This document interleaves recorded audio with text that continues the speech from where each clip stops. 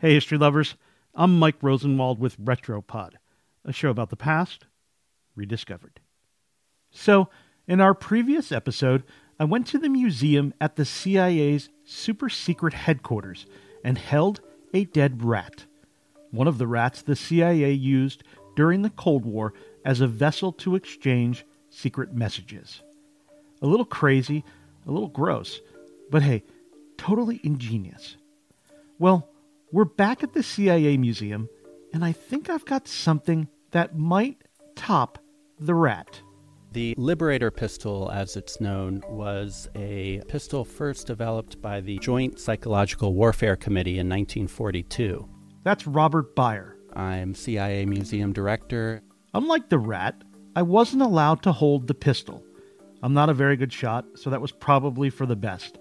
So Byer and I sat at a table looking at photos.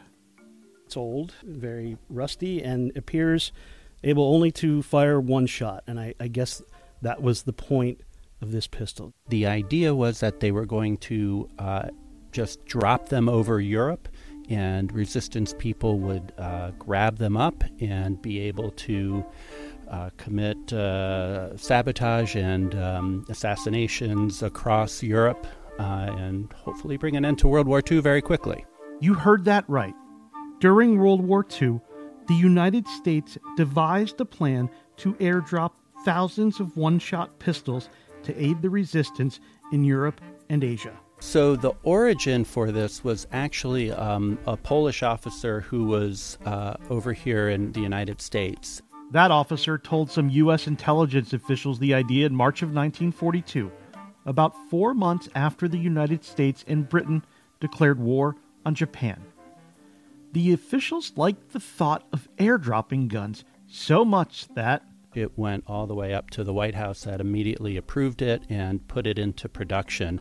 The name of the gun, officially, was the FP-45, but it was nicknamed the Liberator gun. The idea was it would liberate a better gun for the person after they shot the person. They'd go get their gun and be able to use it and strip them of all their ammo and weapons and be able to carry out bigger and better operations after that.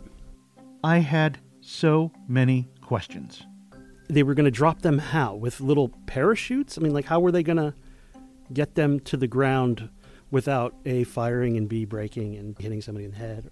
Well, definitely at that time, they had perfected the art of dropping material into Europe. A lot of material was dropped off for French resistance members, especially in the days leading up to D-Day. Did they assume that people would know what to do with these things before they dropped them, or was there some effort on the ground as well to tell people, hey, these guns are going to be dropping from the sky? They actually did a pictograph showing how the pistol would be used, how you would arm yourself with it. The idea was then the people who picked it up would be able to go forth and use it pretty easily. The White House might have loved the idea, but the military had to sign off too. General Dwight D. Eisenhower, the Supreme Commander of Allied Forces, was not as impressed. Eisenhower took a look at these pistols and decided, I'm not going to use them. Oh. It turns out Eisenhower thought there were better things to drop from U.S. warplanes to help win the war. Like, bombs and stuff. But the single-shot Liberator gun, it wasn't dead. The Office of Strategic Services, the precursor to the CIA, distributed them hand-to-hand to insurgents who supported the Allies during the war. They gave some to Greek insurgents in 1944. They also used it in the Burma theater, giving it to Chinese and Philippine insurgents in those theaters to use in the field. So those were more passed on to the insurgents rather than airdropped. The CIA says they don't have good records of the gun's use, so it's difficult to say how much impact the weapon had in the end. These are truthfully going to be used by insurgents in the field, and so they're not going to be reporting every time they're using it. Most of the Liberators were eventually melted down, and today, if you can get your hands on one, they are a collector's item.